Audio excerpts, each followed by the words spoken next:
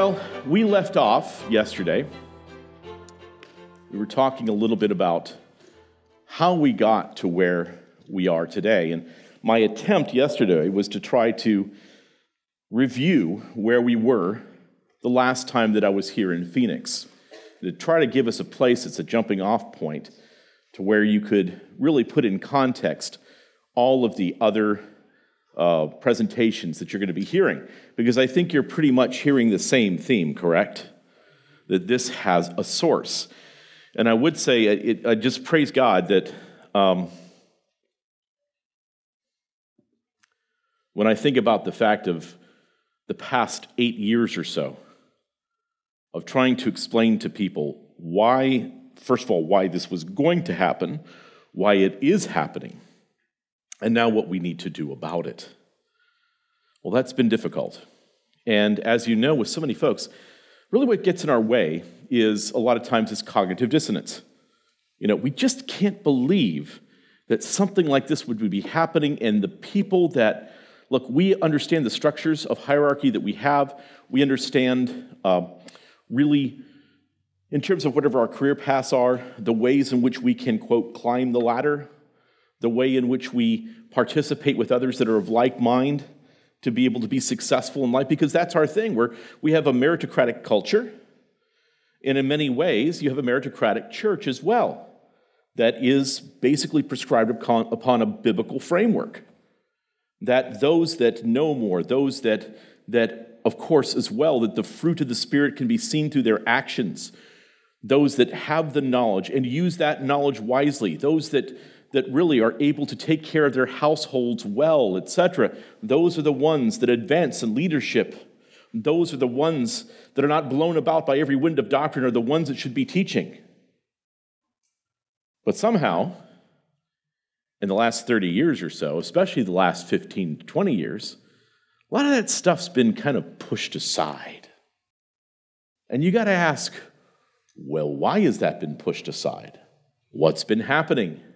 What is the issue? What is the reason why all of these things are changing within our church structure? You know, and I'm referring mainly, my goodness, if you take a look at like the Episcopalian Church or the Anglican Church, a lot of the more progressive Methodist and Presbyterian denominations, this changed a long time ago.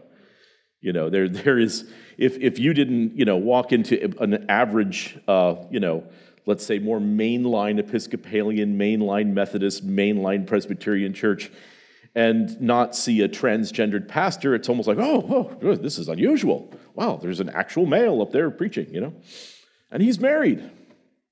So you would have to say, well, why is this now happening, and why were we starting to trend this way in the Southern Baptist Convention and the Presbyterian Church in America with other evangelical denominations, and not just those that we normally think of as Reformed evangelical, but also within the Pentecostal churches and the charismatic churches at the same time.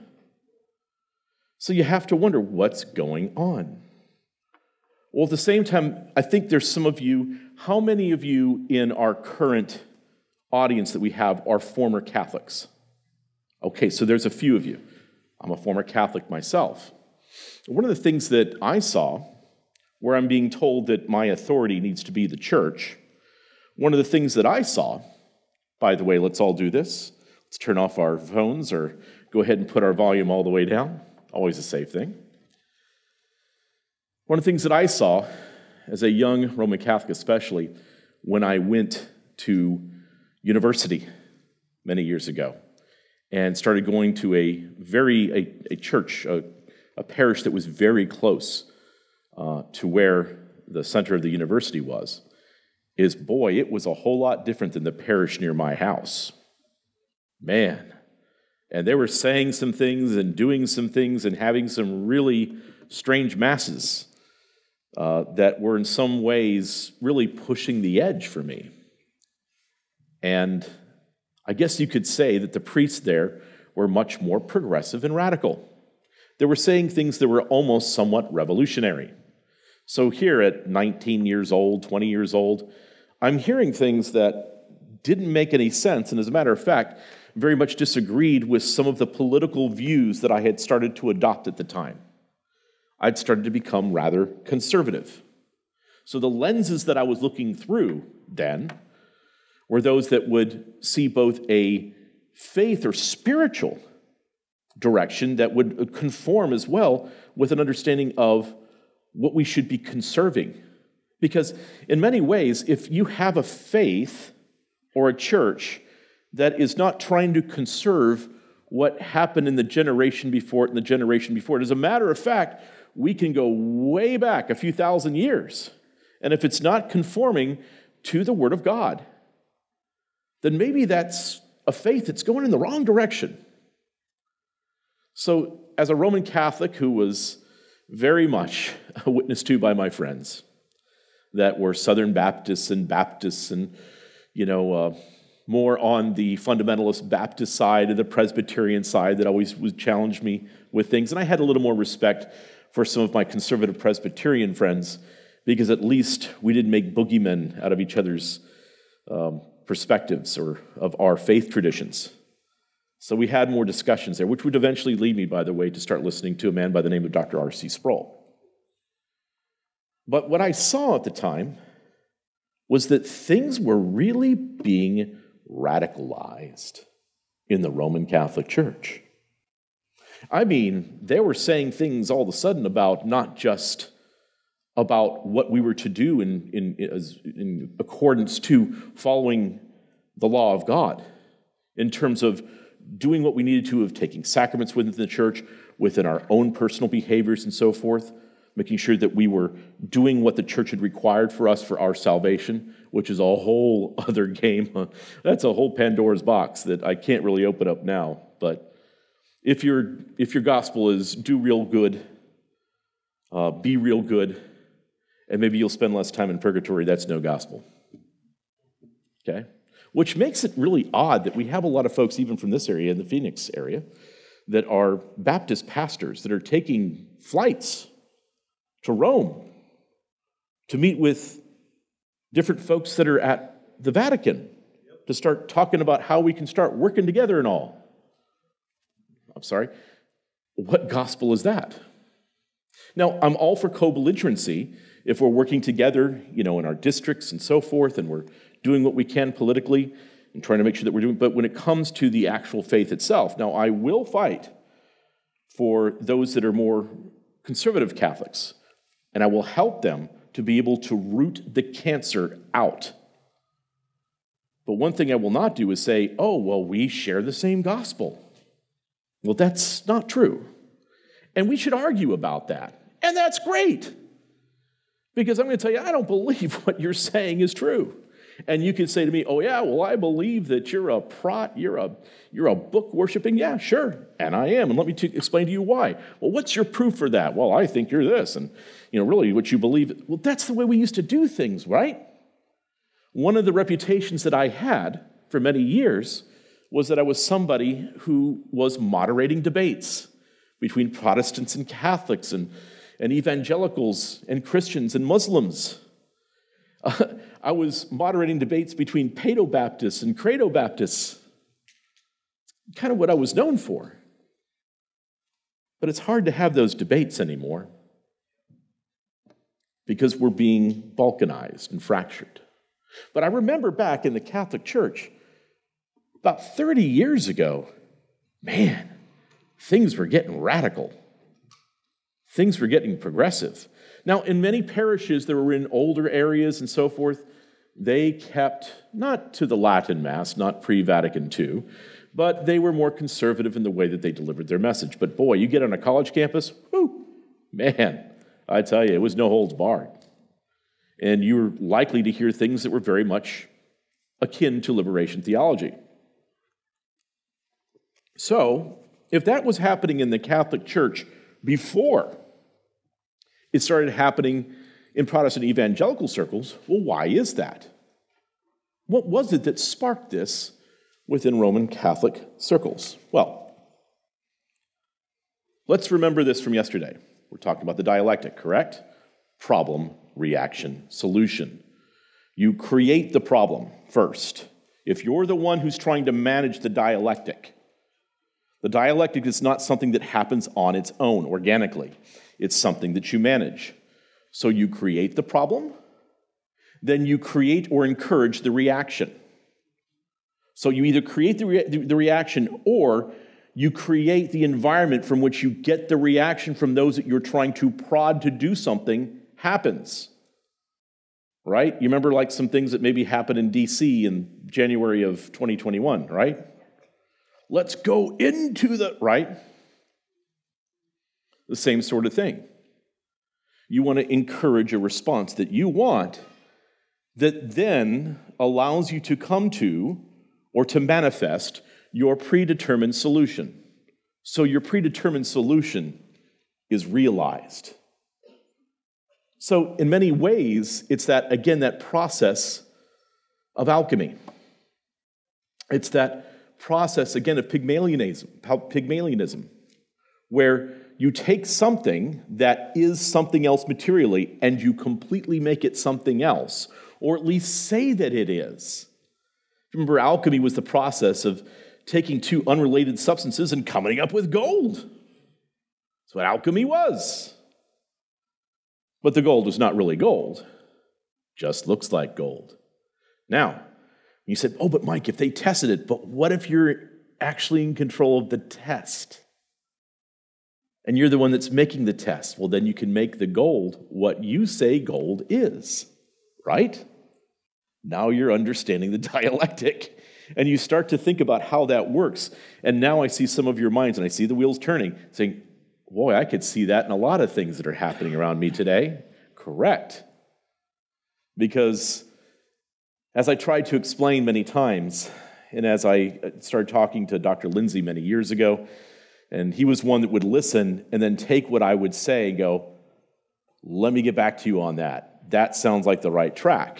And I said, it's a strange kind of combination of really Hermeticism and Gnosticism that we're seeing. I just can't quite get it together yet. Well, James has put it together, and he sees it very clearly. So let's go back in time a little bit. Let me introduce you once again. Again, this happened very quickly at our last time in Phoenix, so I want to review it again and then take you to where we were going to go. Dom Helder Camara. He was ordained a priest in 1931 with direct authorization of the Holy See. The Holy See, and he was very young at the time. I mean, extremely young, but brilliant young man. And Camara was named auxiliary bishop of Rio de Janeiro by Pope Pius XII on March 3rd of 1952. Dom Helder Camara. Now, during his first years as a priest, he was a supporter of the fascist socialist organization Integralismo. I don't want you to forget that word. If you want to take a picture, please do. Integralismo. And I want you to go back and check anything that I'm saying.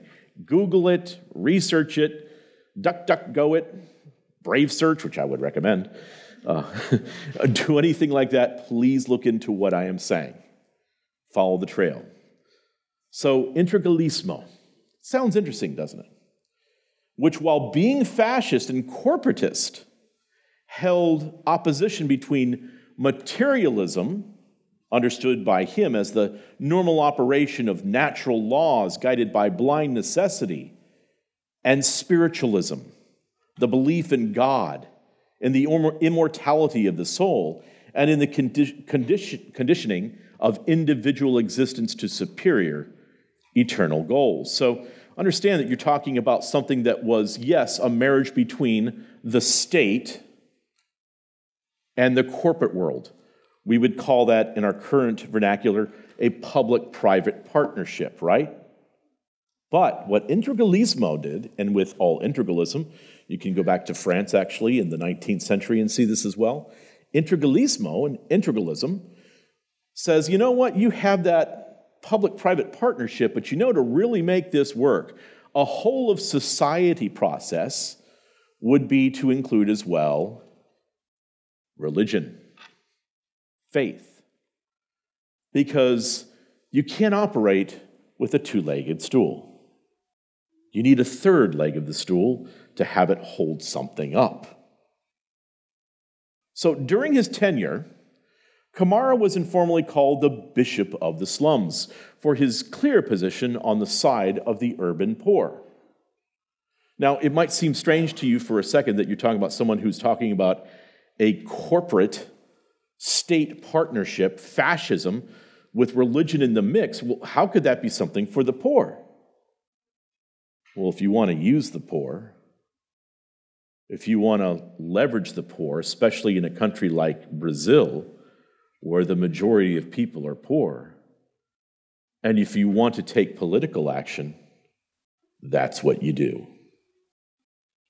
With other clerics, he encouraged peasants to free themselves from their conventional fatalistic outlook by studying the Gospels in small groups and proposing the search for social change from their reading. So he's coming to the poor, to the favelas. He's coming to them and he's saying, you need to get rid of this idea that you're always going to be poor.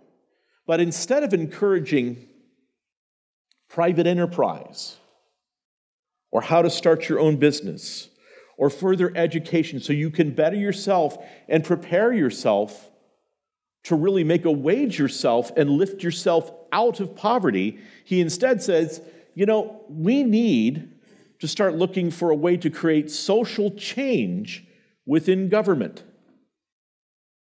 Do you see the difference? He was active in the formation of the Brazilian Bishops' Conference in 1952 and served as its first general secretary until 1964. Now, he attended all 4 sessions of Vatican II. Now, remember what Vatican II was. Vatican II was what the Pope at the time said was a way to open up the windows and blow the dust out. So what we're going to do is we're going to create change within the Catholic Church, true big change. We're going to get rid of things like the Latin Mass. We'll start preaching the Mass in the vernacular.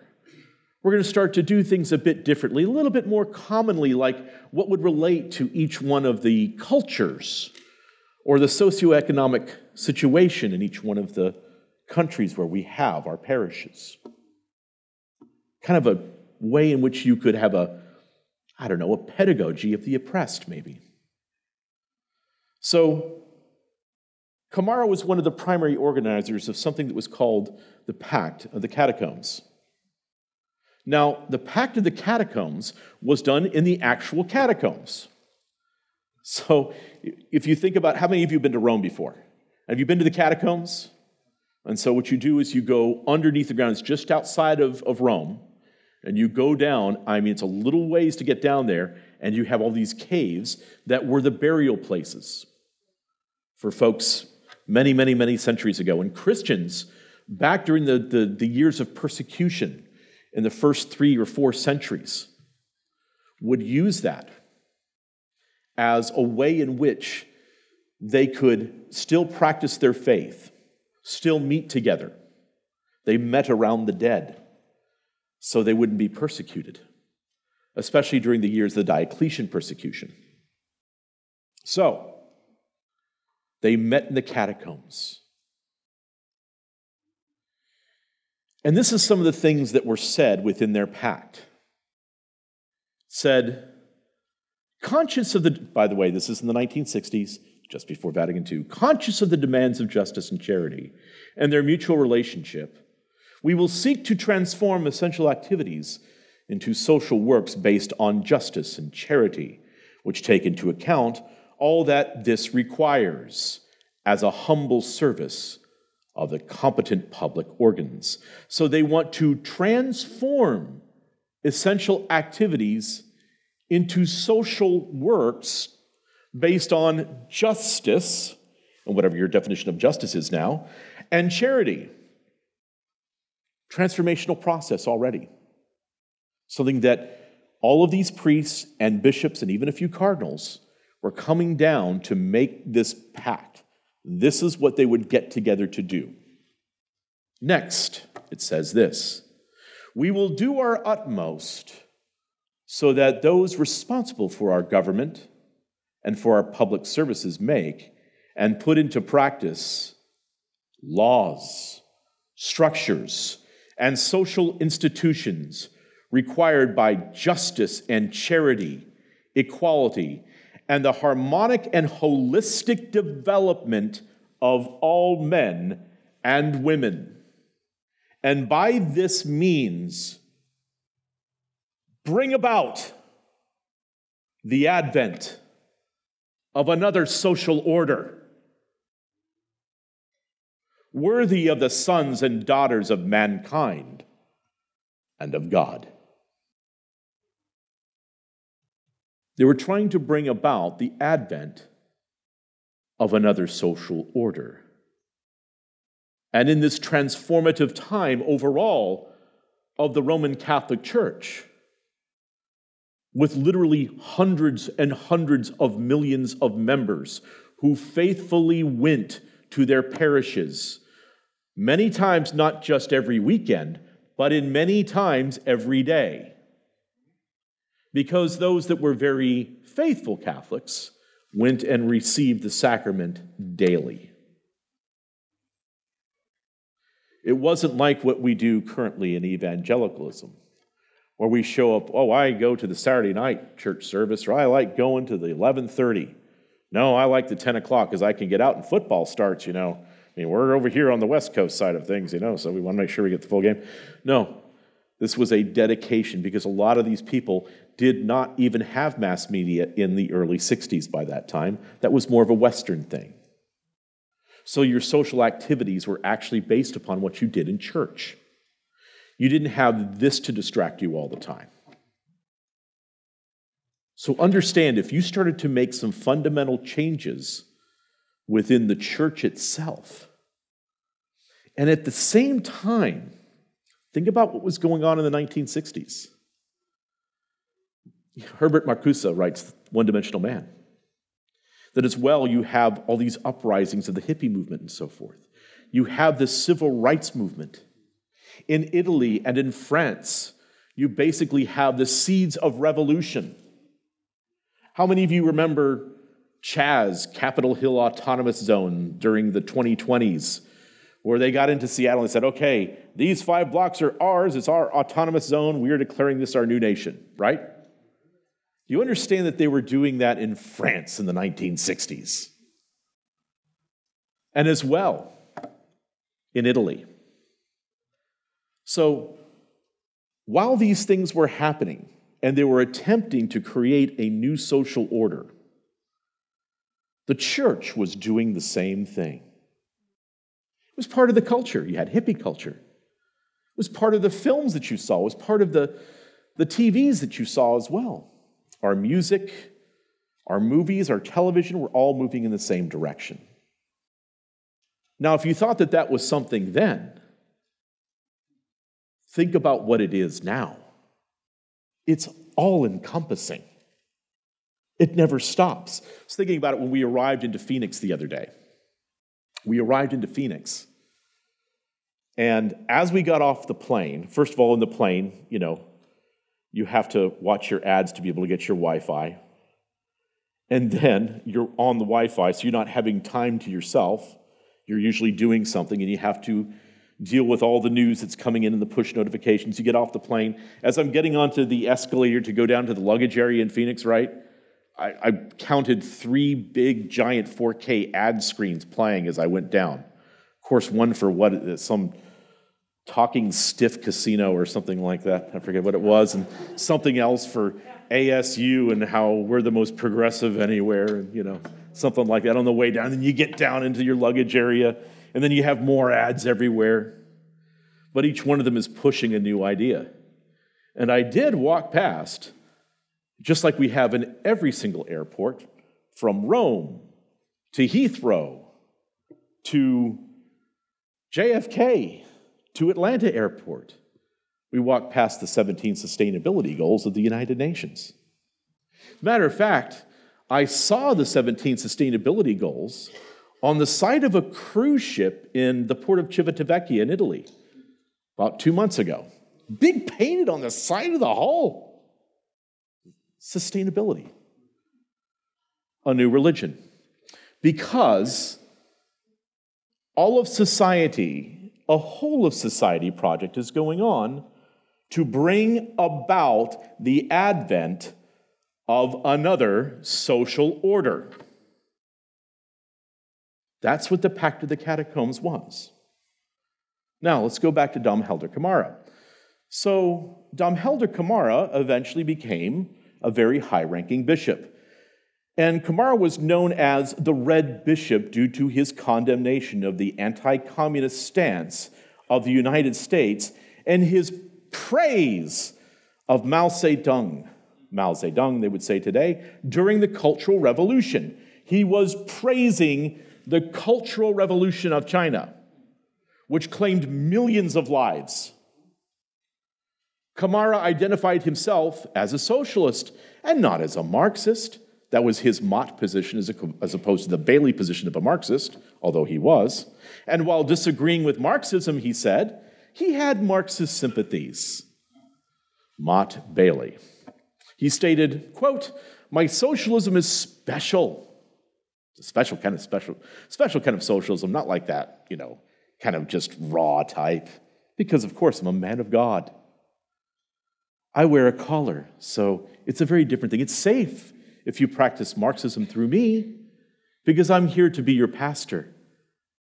I'm here to guide you on earth in this journey and into the next. Right? My socialism is special. It's a socialism that respects the human person and goes back to the Gospels. My socialism, it is justice. End quote.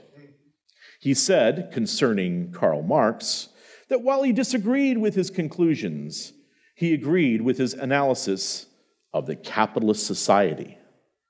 So, I disagree with a lot of conclusions of Marx, but yeah, capitalism, that's a bad thing. We got to get rid of that. You know who else was mentored by Dom Helder Camara? Someone by the name of Pope Francis. So Dom Helder Camara had a tremendous amount of influence on Jorge Mario Bergoglio, Pope Francis, and others, by the way. Dom Helder Camara, if I remember me last time when I was explaining, is that Dom Helder Camara was from Recife, Brazil. That's where he was the auxiliary bishop. And is there another name that you've heard mentioned several times in just about every presentation about pedagogy of the oppressed? Well, that would be Paulo Freire as well, who basically created a systematic form of Marxism in terms of how it could be blended into education. But it's almost a catechesis. Isn't it weird that they both were from Recife, Brazil, and they both ended up in Geneva somehow for a while in the early 70s together? And one was involved in completely transforming education, and the other one was working with the World Council of Churches as well. Actually, they both were to some extent, completely transforming both churches and education. Now, why would that be something that you should pay attention to? Because remember that in church and in faith, that is religious education. You're being told how you should see the world, how you should see yourself, especially in your position with the Lord Himself. What lenses you should have to interpret the world by. So if you have both the church and education at the same time, going in the same direction, well, what you end up having is you have collusion. But what brought them together? And Dom Helder Camara, as we're seeing here, had a tremendous impact on a young man in the early 1970s. A man who would soon be gathering both world leaders and corporate leaders, so public-private leaders, to disrupt and dismantle the world to reset civilization. And here is that man.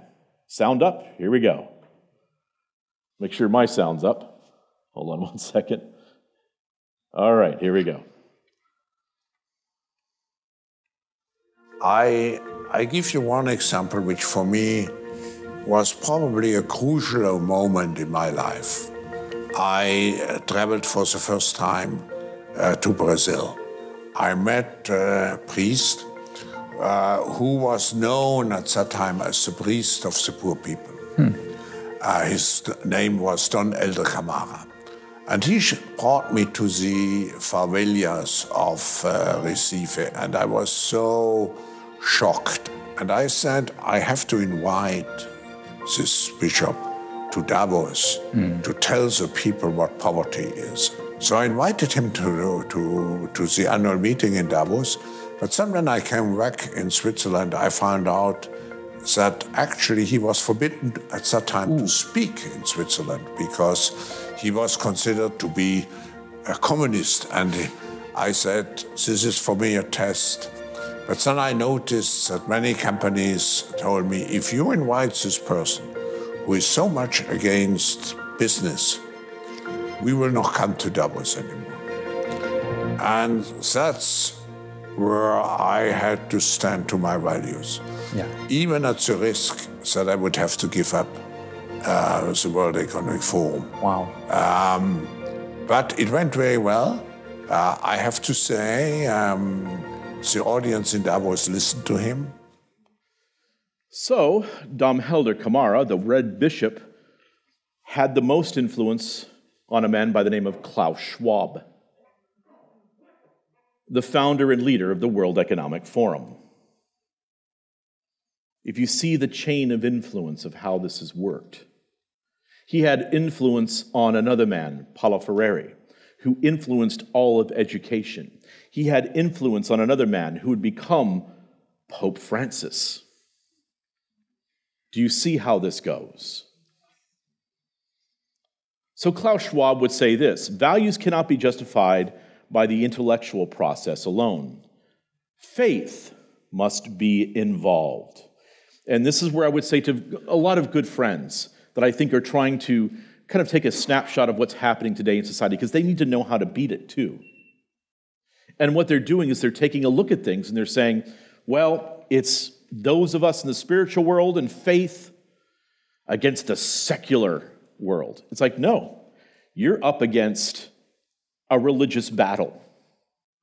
That's what this is. And what it is a corrupt simulacrum of the Christian faith. As a matter of fact, this thing's a parasite.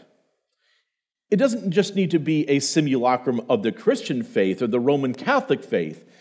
It can be a simulacrum of the Mormon faith. It can be a simulacrum of the Muslim faith, of Islam. It could be a simulacrum of Buddhism. In many ways, it's kind of like Baha'i anyway, but it could be the same thing there too. And if you wonder why so many in the Jewish faith have gone so progressive, well, it's there too. So what you end up having is you end up having kind of an ecumenical coming together of the faiths. Because no longer are they going to argue about or debate their core doctrines that they have. How to be right with God and with man. How we should live our lives. Spiritually, what are the things that we should care for? The disciplines that we should have in our life. No, all those differences need to disappear because we need to be concerned more or less about social justice. That's your new direction. And not just for the evangelical church, but for every faith. And so if every faith is concerned with having the same new doctrines that are all basically infused with Gnosticism and Hermeticism, if that becomes the new doctrine for every faith, then anyone outside of that new faith that all of the faiths agree upon, well, they're a radical. Well, they're somebody that should not be listened to. The thing is, as I said before, I've been involved with debate for about 25 years. I mean, I've spent a lot of money, and my wife and I have, on putting on debates. We had thousands of people attending. And one of the things that we want to do is just put the two best representatives of each of the faith claims, and let's go at it in a scholastic fashion. Let's just see where our differences are, and let's make sure that we're very clear about that. And try to convince the other person that, well, I'm correct, and no, you're not correct, this is why I am. What's your proof for that? That's the kind of thing we used to do. That's done now. We're done with that.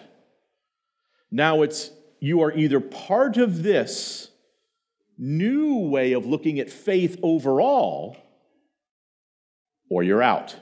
You're a denier. Almost like you need to accept the science. You need to accept the science about climate, or you're a climate denier, right? You need to accept the news about what's happening with your vaccinations, or you're a vaccination denier. You need to accept the truth about what's happening between Russia and Ukraine. Don't ask any questions, nothing probing, or else you're a denier of the Holocaust that's happening, right? And it's like, no, well, I really want to know. I want to know what's happening. I want to know what bad is happening with Putin, but I also want to know what's going on with Ukraine, too.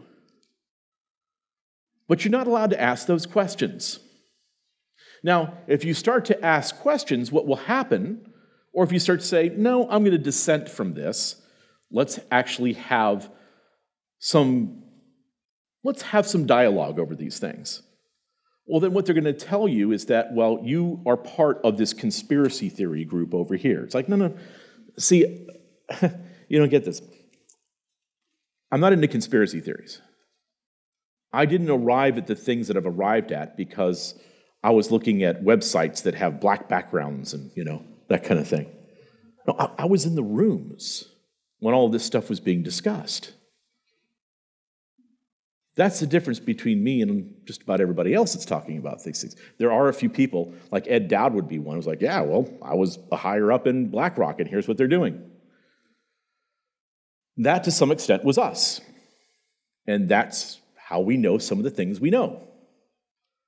So I'm not out here to make false accusations or try to paint somebody in the wrong way. I know what they're doing. And I also know the next step after woke. And it's not what you think it is. But what Klaus Schwab is saying is that faith has to be involved. What he means is that faith can't oppose what we're going to do. Faith has to be one of the engines to make sure that we continue with the process that we're on in terms of the revolution. And the clock is ticking. We have to stay on time. That's what you want to do, by the way, if you ever want to get anything done. I don't know if you folks that are very, very productive people know that. If you really want to get something done, put a deadline on it, right? If you own a company or a business or whatever, and you have folks that are working, you say, okay, guys, Friday, 5 p.m., this must be done, okay? Or else we're going to have a problem. It's got to be done, and this has to be out on Monday, but that needs to be the finished piece. And if it's not done by Friday at 5 p.m., it's like, well, we're not going to have a good weekend, are we? Because you're going to need to get this done. So much like that, those that understand that principle are putting dates on things like 2030. That's why you're seeing we need to be net zero carbon neutral by 2030. That's why we're saying we need to have zero car deaths by 2030. That's why for us in the travel industry, we need to have net zero events by 2030. Now, what does that mean? Well, that means for those of us in the event and tour and travel industry that people that live more than 50 to 30 miles away can't come. It needs to be virtual. Same with your speakers. It also means that we need to have diversity in everything.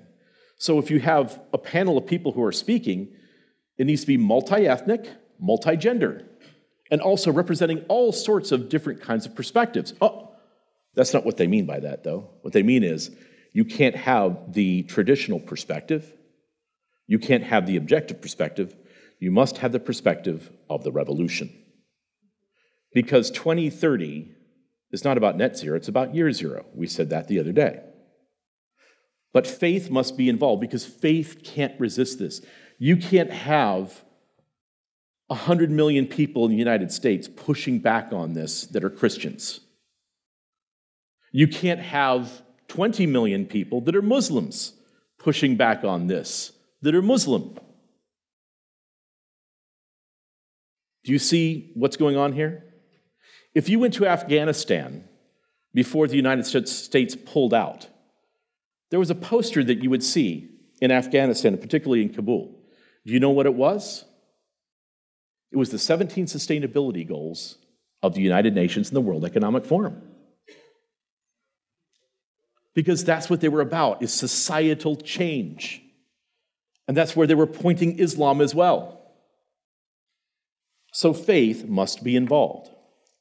So this is a wheel that you probably want to take a picture of. We'd seen the wheel the other day of the Great Reset. This is the role of religion.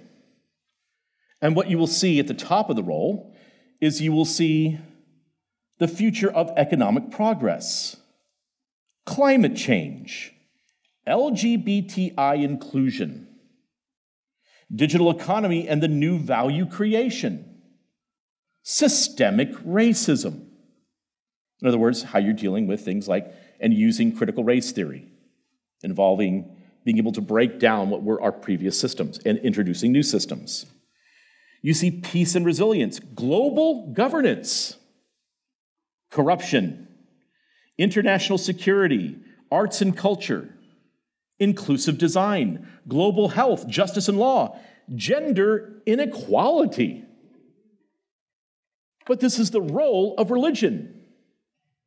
Religion will be the thing that helps to carve out the E in environmentalism, the S in social change and order, and then as well encourage you in a Romans 13 way, the governance side of ESG. That's one of religion's new roles in the Great Reset. Now, we played this last time. I cut it off early when we were here in June. I'm going to go ahead and play the whole thing. I'm a little ahead of schedule here, so we're in good shape. This is from a 2008 panel on the role of religion. You have former Prime Minister Tony Blair. You have as well a Catholic cardinal. You have a Muslim imam. You have a representative from the Baha'i faith. You have a Jewish rabbi. And then representing evangelical Christianity, the man that they all got out of the way for to let him speak, of the Southern Baptist Convention, Rick Warren. My faith in the modern world as well, because I think this is in a sense quite an important thing, because there would be a lot of people who would say, yeah, okay, we agree with all these values, but why faith? Is that a softball question or what? I know that you can handle anything, so I'm giving you that. First, I applaud Davos for having this session. And I applaud you for coming to it. It really says more about you than it does about us. Stop. If you are a global business leader, you need to understand. By the way, I'm going to go back here. Listen to when he says, you can't do this without us, and goes into the third leg of the stool, okay? My faith in the modern world as well, because I know that you can have. It really says more about you than it does about us. If you are a global business leader, you need to understand that the future of the world is not secularism. It is religious pluralism. You may not like that, but you're going to have to deal with it. The world is becoming more religious, not less. The myth that as education rises, religion would go down is that literally a myth. And if you happen to be in a country where either houses of worship are not strong, you have no idea of the vitality of faith around the world and see how influential it really is. There are major problems on our planet. I call them the global giants. They affect not millions of people, but billions of people. Pandemic diseases, extreme poverty, illiteracy, corruption, global warming, spiritual emptiness. We cannot solve these problems without involving people of faith and their religious institutions. It isn't going to happen any other way. Mm-hmm. On this planet, there are about 20 million Jews. There are about 600 million Buddhists. There are about 800 million Hindus. There are over 1 billion Muslims. And there are 2.3 billion Christians. If you take people of faith out of the equation, you've ruled out 5/6 of the world. And if we only leave it up to secular people to solve these major problems, it isn't going to happen. Now, I've been coming to Davos for some time, and we always talk about partnerships. And I'm in favor of partnerships. But we've been missing the third leg of the stool. Third leg of the stool. When we talk about partnerships at Davos, we basically talk about public and private, or public being government and non-government organizations, and private meaning the for-profit organizations. A one-legged stool will fall over, and a two-legged stool will fall over. You have to have 3 legs. And the third leg of the stool are the people representing faiths on this stage and others. It is the faith component. Government has a role that only government can do. Profit has a role that only profit can do. And churches and mosques and synagogues and temples have a role that only they can do. There's some things that churches have. Let me just take my own faith as a Christian pastor. Let me give you some things that government or business will never have that the church has. Number one, we have universal distribution. I could take you to 10 million villages around the world, and the only thing in it is a church. They don't have a school. They don't have a business. They don't have a program. They don't have a fire department. They don't have any government, but they got a church. The church was global 200 years before Davos even started talking about globalization. It is truly the only global organization. It speaks more languages than the United Nations. It's in 1,000 more people groups than the UN. It is the only truly global organization. So we have universal distribution, and we have used this in disaster relief very effectively. I lead a very small network of about 500,000 churches in 162 countries. That's one little network compared to the Catholic Church, which, if you go to Africa, 30% of the health care done on that continent is done by the Catholic Church. You can't ignore that. You take the Catholic Church out of Africa, you've just lost the number one provider of health care on that continent. So we have universal distribution. The second thing we have is we have the largest pool of manpower. Not accounting all of brothers and sisters who are Jews and Muslims and other faiths, Hindus, Buddhists. If I could just get 1/2 of Christianity involved in these major conflicts, that'd be 1 billion people. Hundreds of millions of people serve through their congregation every week at no cost. No government and no business will ever match the commitment of volunteers to faith. None, ever. Committed. You need to understand that as a business leader. The third thing that we have is we have local credibility. Last year I did a world tour where I did 46,000 miles in 45 days. And in every country, I literally went around the world. In every country I met with the government leaders, usually the president, the prime minister, the top business leaders, and the religious leaders. And in every one of those countries, what I found is when you get down to the local city level, the credibility lies with the imam, the pastor, the priest, the rabbi. Why? Because that person is marrying, bearing, they're there in the seasons of life, they care for the sick, they help the people. When the wars come, everybody else leaves, all the NGOs pull out, but the church and the mosque stays. Why? It is the community. You can't talk community development without talking about churches and mosques and temples and synagogues. You just can't talk about it because they are the community.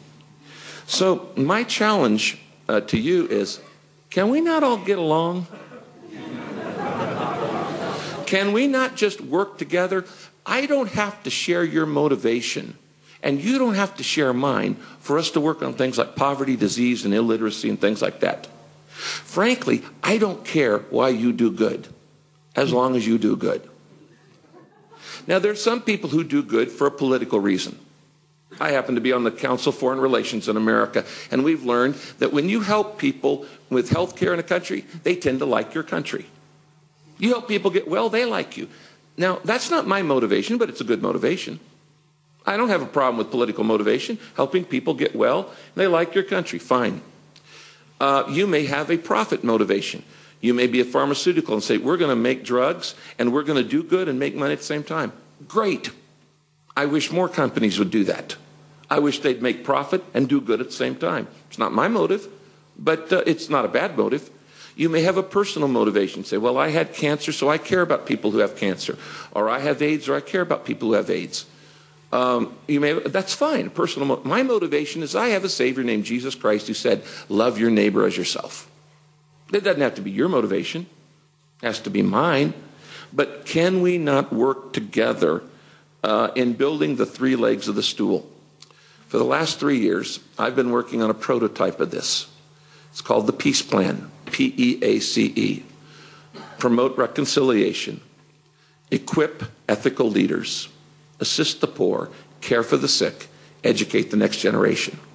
In my own church, I've had over 7,700 of my members overseas in 68 countries doing this peace plan. We learned 1,000 ways that don't work, but we learned a few dozen that do.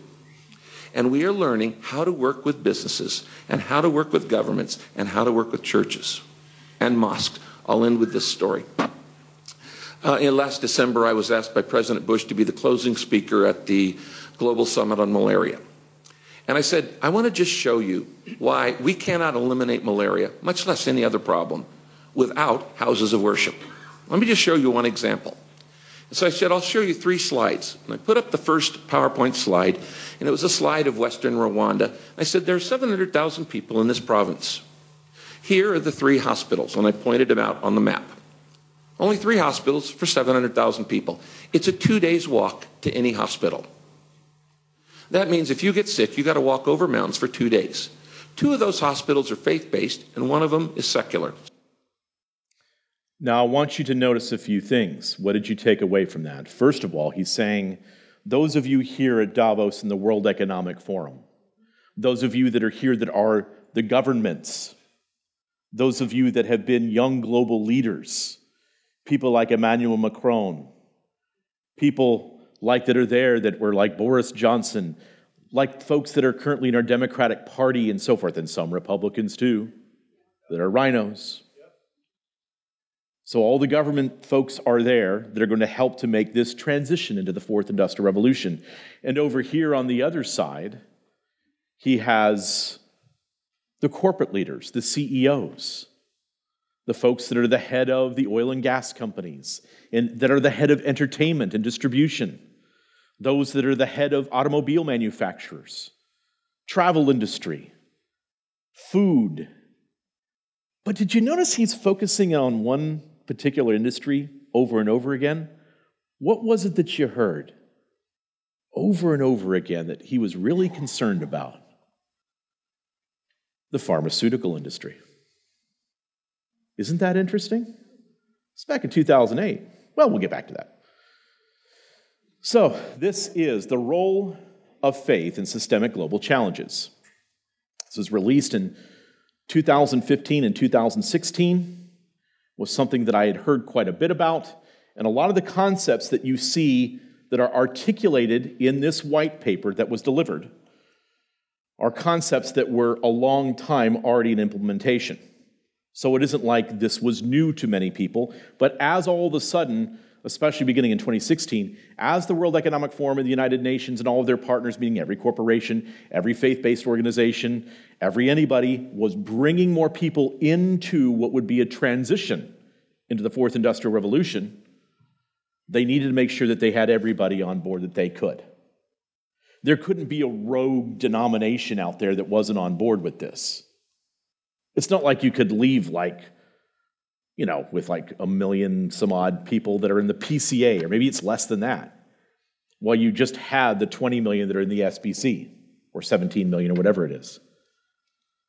You couldn't just have the Roman Catholic Church. You had to have everybody, because if you had a denomination that stood up against this and said, no, we're not doing this, then you'd have a problem. Well, there were some that did say no, but they're not the ones that are your heroes, I hate to tell you.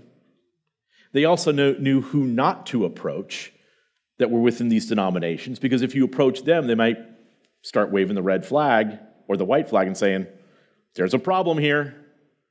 You guys got to stop this. So you had to be careful about who you spoke to. You had to leverage them. I was a part of some of those meetings. Part of the white paper was this: the faith factor in employment skills and human capital. It's written by Neil Nielsen, chairman of Lippo Education Initiatives, Lippo Group Indonesia. Lippo Group Indonesia is the company that is part of the Riyadi family, Mokhtar, James, and Stephen Riyadi. I've known Stephen Riyadi. I think he's a very nice man. And I would say that if you were to do business with anybody, the Riyadis are people that you'd probably want to do business with. They are fair business people. But unfortunately, they are involved with this. As a matter of fact, James Riyadi, not Stephen, taking the lead in this in terms of faith. Stephen Riyadi is part of a group that's basically called, Living Stream Ministries, LSM, okay, which is kind of a neo-Orthodox, different group that followed the teachings of Witness Lee. James Riyadi, though, calls himself a Reformed Christian. So he believes that he is Reformed, and his money has gone to Reformed causes, especially in the United States. Now, James Riyadi is a prominent donor to Reformed Evangelical Ministries. It's, like, let's say, RTS, Reformed Theological Seminary, Third Millennium Ministries, and many others. He's active in bringing the Reformed faith into Asia through Pastor Stephen Tong. So when you see Stephen Tong pop up places, or you see that pastors are going to Stephen Tong's church, his massive church that was built in Asia, well, that's James Riyadi's money. He's leader and prominent architect of the role of religion at the World Economic Forum. This is James Riyadi at a breakout session at Davos. And they do the same thing. Some of you, those of you that are involved in continuing education or corporate groups, whatever it may be, you might do your breakouts, right? And over the past 5 years or so, 6 years, they do all these things. They all sit in circles in little chairs around a marker board and, dumb little stuff like that. And you thought, well, it's just for us corporate folks. This is stupid, but we'll put up with it. No, they do it when you have world leaders too, because it breaks down then this feeling of authority. You see what I'm saying? You don't have the classroom-style tables or the U-shaped tables with the higher-end people with their name tags. You break down that authority. So then all of a sudden you have guys that are billionaires talking to people that are part of the activist movement. And they're getting that connection together, right? That feeling of affinity and group. So this was the group there. And if you take a look up there, it says Faith Solutions. Faith Solutions for what? Well, as he's drawing out the faith, you've seen this stuff in your corporate gatherings before. They do the same thing at the World Economic Forum. Faith Solutions. Well, look at the question. How can the public and private sector establish new ways of collaboration with faith communities in a digitally enabled future? Remember what I said the other day, we're moving from an analog world to a digital world. So it's faith that's going to create that collaboration. And if you take a look at the humanitarian response, it's with Bani Dougal, who is a UN representative from the Baha'i International Community, and Yannick Heiniger, who is the global shaper, Geneva Hub. That's who Mr. Riyadi was working with. And that was the question that they were talking about with corporate leaders and government leaders at the World Economic Forum in Davos. So this is integralism. Remember, we talked about integralismo before. And integralism is this: an interpretation of Catholic social teaching that argues for an authoritarian and anti-pluralist Catholic state, wherever the preponderance of Catholicism within the society makes this possible. Now, mind you, this is also something that's done within the Protestant faith. The dominant faith or practice becomes the third leg of the stool, integrated between the authoritarian structure of the state corporate fascist structure. So you have the corporate side, the state side, public-private, and the faith third leg of that stool, which makes it integralism. Do you understand? So when you start to think of this, you say integralism. Now just take out Catholic social teaching and put in Protestant social teaching. And then you will see actually on the Wikipedia page that they're mentioning that Brad Littlejohn is talking about this, who happens to write for Davenant Institute and as well with a group called American Reformer, which you would know otherwise as being Christian nationalism. Red flags.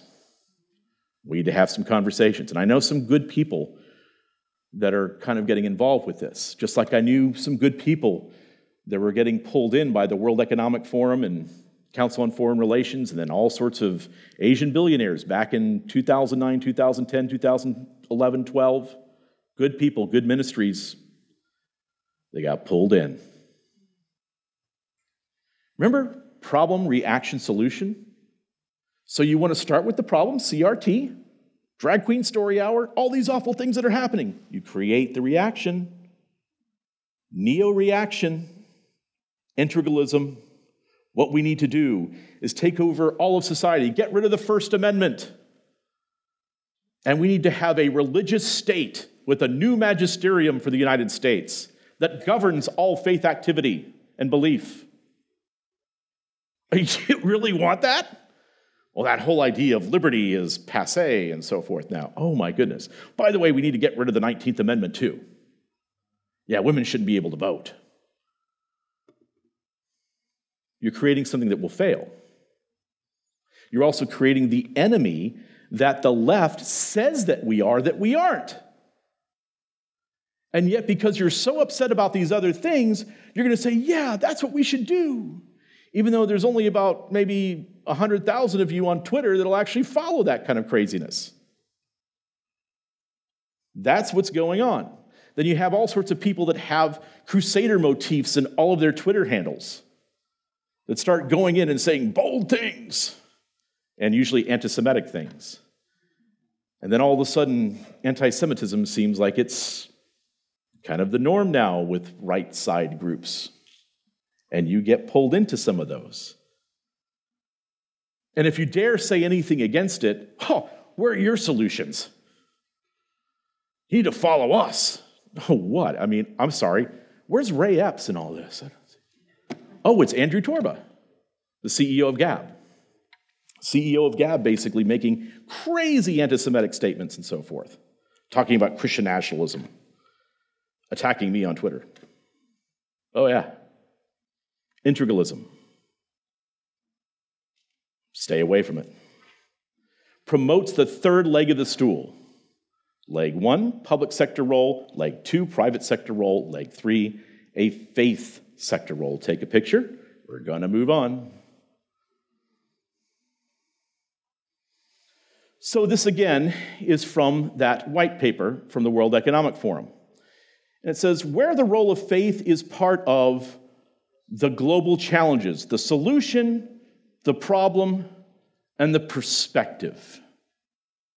Now, you might be looking at this and going, that looks a little familiar about the things we've been talking about over the last couple days.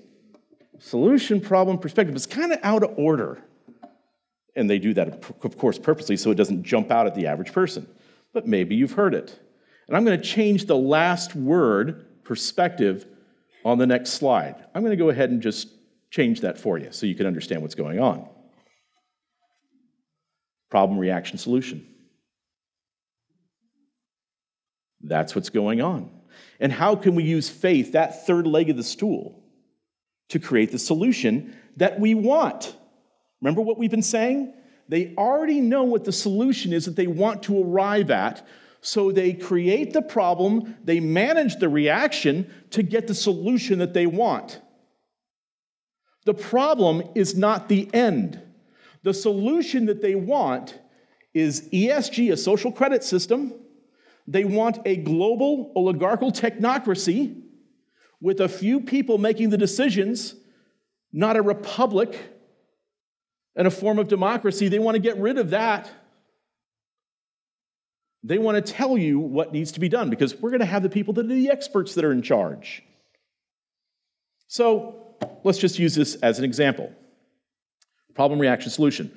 Let's look at that first problem up there. It says, violent resistance against certain policies, such as birth control. So they won't just spell it out and call it abortion. And they don't mind mentioning that they're also kind of referring to euthanasia too, which is the thing that happens, if you're in Canada and, you can't make it up the stairs and your chairlift is broken, and they say, hey, is it okay if we do some euthanasia? But so birth control, and what else? Vaccinations. Remember what Rick Warren's thing was? Over and over and over again? So you have that problem, and the reactions to those problems, of course, is views on sexual reproduction and human rights, women's rights, views on the human body, the concept of sin, guilt, and forgiveness. Because when you're talking about birth control, if someone has to have an abortion, we've got to get rid of that whole sin, guilt thing, because we need to control the population in the future. The state needs to be in charge of who gets a kid and who doesn't. So the solution, of course, is providers of health care, charitable trusts, emergency response to things like this. Back then it was Ebola. We know what they were talking about later on. Holistic concepts of health, healing, promoting healthy lifestyles, attention to existential health. Religious communities engaged in aid work, prevention, education, and advocacy. So when it's time to lock everything down, your pastor is basically nudged and pressured into saying, you must stay home, you must do what's necessary for the common good. And when it comes time to take the vaccine, they need to say, well, it's time to do this. This is what you're doing for the common good. Don't listen to all those conspiracy theories. Do what we are telling you to do. Well, who would be saying things like that? Who kind of took the lead in a lot of that sort of thing? Let me say a personal word about Dr. Francis Collins. We have been friends. He and I have been friends for many, many years. I think we first met years ago when we were both speaking at the Davos World Economic Forum. I'm here at Davos with a lot of my friends, and we're talking about what are the biggest problems on the planet and how are we going to solve them. Extreme poverty, pandemic diseases. There's a role for the public sector, there's a role for the private sector, and there's a role for the faith sector. Each of them can do something that none of the other three can do. Government has a role to set agenda. Government has a role to set priorities and things like that and move nations. But then also houses of worship have things that businesses and government will never have. In the first place, we have universal distribution. The church was global 200 years before Davos ever talked about globalization. So we have to mobilize these faith groups to work together on these issues that have been unsolvable. The church has, of course, the greatest distribution. We also have the biggest manpower. We have hundreds of millions of people who volunteer around the world in villages and cities on a weekly basis, and we don't have to pay them. The third thing that they have is they have local credibility. At the local level, people trust that priest or that pastor, or for that matter, an imam or a rabbi, the religious leader of their faith, because he's marrying, he's burying, he's helping them through the state. So basically the same things that you heard him say before. This is what Rick Warren does. What happens is that, as opposed to the church saying, hold on a second, there's something that's not right that's going on right now. Ladies and gentlemen that are in my congregation, we need to resist what's happening.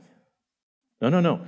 If you have the top people in your denomination, if you have the presidents of all the seminaries, if you have every major parachurch organization across the United States saying, no, we need to do this, and you can't be selfish. We're all in this together. Romans 13. And everybody starts to obey it. Maybe there'll be one pastor here or there that's maybe not part of your denomination that might say, oh, I know this is wrong. We're not doing this. Oh, they will get vilified. And the other pastors in their area will condemn them for doing that. Until about 7 months later, everybody figures out, oh, this is destroying our country. This is destroying our faith. And we all wake up. But the damage was done. As a matter of fact, they even fooled the President of the United States. I think I said this before. What day was it that Julius Caesar was killed? The Ides of March. What day was it that Tsar Nicholas II was deposed and Vladimir Lenin basically achieved the revolution in Russia? The Ides of March. What day was it that we announced that President Trump got in front of everybody with Mike Pence, Anthony Fauci, Dr. Birx, Jerome Adams behind him and said, we're going to shut down the nation based upon the recommendations of the Coronavirus Task Force? The Ides of March. They like dates. It's almost a religious experience. Well, it happened in churches as well. This is from a Presbyterian church in America, the most conservative. OPC would be more conservative. PCA, very conservative faith, for the most part. I mean, Tim Keller's there, postmodernist. But you also, of course, had other people, League and Duncan, PCA churches, RTS mainly. But this is from a PCA church. Are you ready for this morning's opening metaphor? Prof. Koch is up here, so we're going to get a metaphor this morning. It takes a minute, bear with me. I was thinking about it this morning. We're so happy to be here and unmasked, all we with unveiled faces, right? And to be together. And we were watching the Delta variant and all that stuff and worrying a little bit about whether we're going to be able to keep this freedom to meet together this week. And we're here together and able to be together because of a vaccine, largely, right? That we've been vaccinated. And that is our protection, our assurance. So here's the metaphor. We actually are here longing for something much more than just getting back to life the way that we remember it, being able to go on vacation, as some of our members have done, or go to a restaurant. And we have a much bigger problem, don't we, than the coronavirus. Our problem is, how can we come into the presence of the God who made us, who we have sinned against, who we've disappointed? And if you look at the bulletin verse, you see the metaphor for the vaccine. We have a much better solution that allows us to be together, and that is the Holy Spirit dwelling in us. So as you look to your right and to your left and you see the person sitting next to you, we hope that that person is vaccinated. But we also hope that they have the Holy Spirit dwelling in them, as we have the hope that the Holy Spirit dwells in us. And by that Spirit, His love is perfected with us so that we have confidence in the day of judgment to draw nigh. And that's what we've come to do. So you start to make analogies between the Holy Spirit and the vaccine. That is the thing that is here to protect us and allow us to come together. It is the vaccine. So with every head bowed and every eye closed, you come and receive the vaccine. It's the same thing that we heard Governor Hochul do from New York. A very religious kind of way of representing the vaccine as the thing that would bring you into the new covenant community and allow you to live freely in the world. And those of you that do not take the vaccine, that are not indwelt with the Pfizer vaccine, that you cannot experience that new life, that transformational life. You are locked away in sin and darkness. They're playing everybody, folks. So the same thing. Well, let's again look at something else. Okay? It's the same strategy, the way that they're doing things. So here's how they did things. They also looked at wealth. I'm sorry, let me go back one here. So they're talking about, as well, look at the second section below. The problem is supporting status quo and unjust financial systems, romanticizing poverty. So the reaction to this needs to be critical or negative view of possessions, the wealth of faith groups. So the solution is nurturing communities of trust, having equity, critique of inequities. So if there's inequalities among us, we need to make it equal.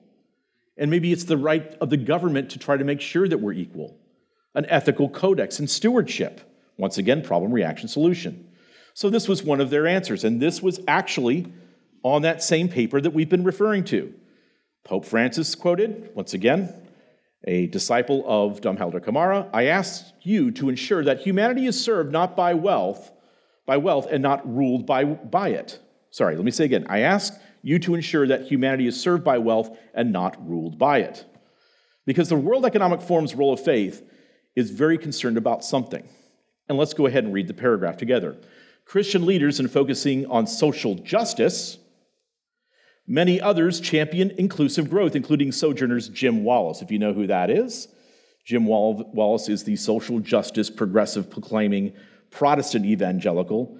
I have a hard time calling him an evangelical because he brings no good news. And the Archbishop of Canterbury, while grassroots action also plays a key role.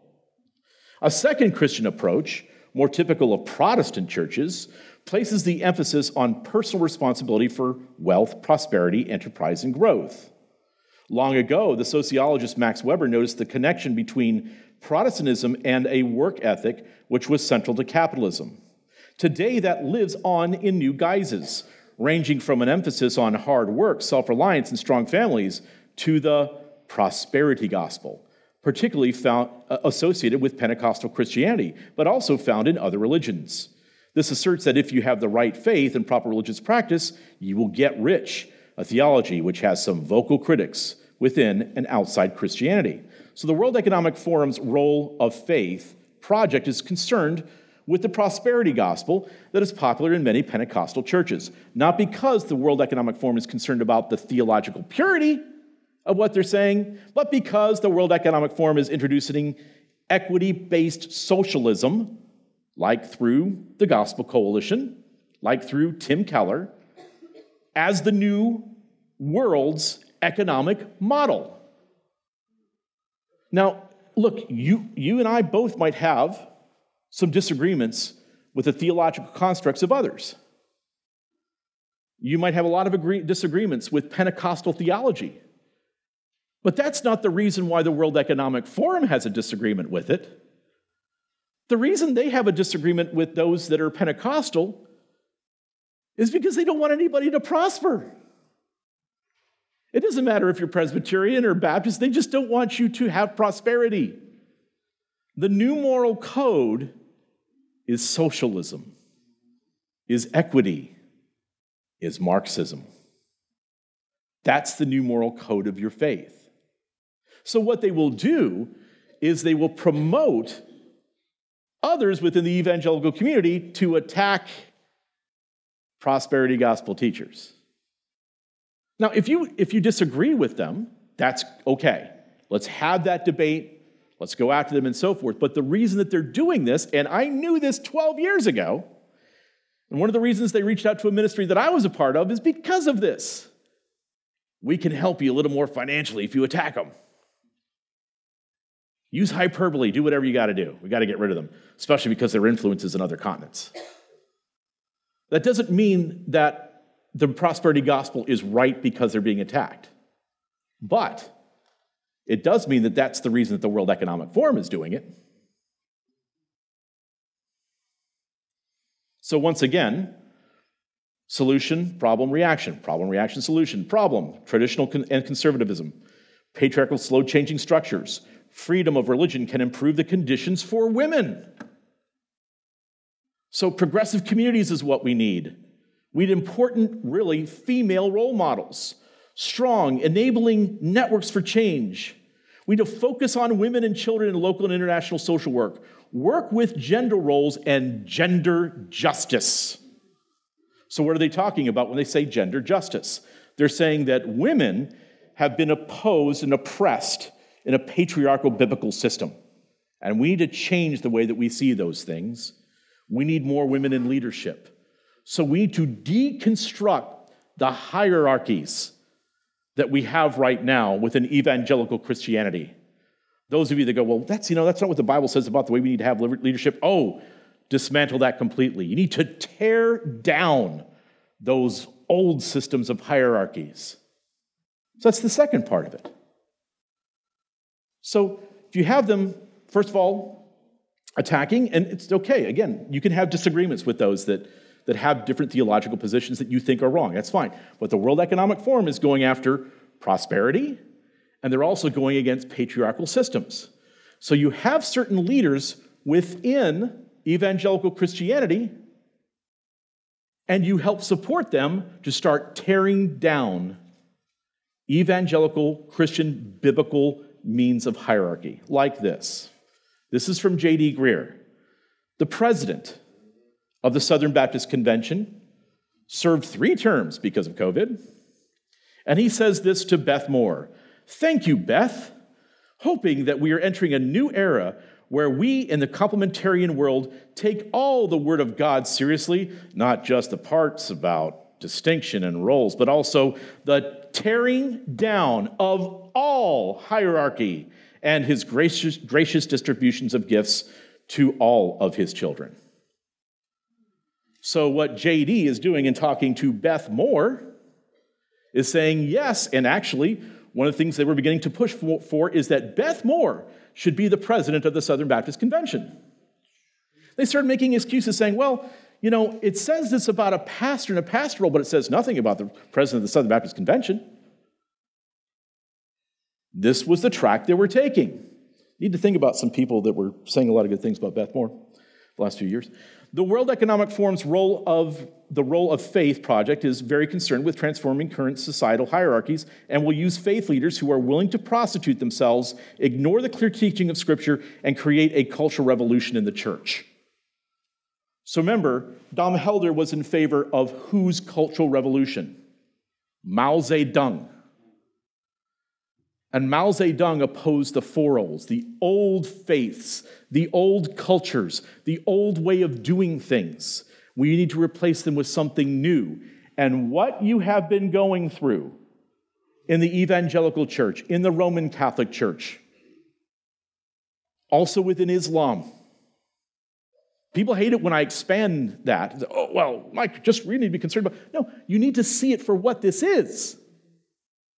They're asking every community to prostitute themselves to the will of the World Economic Forum.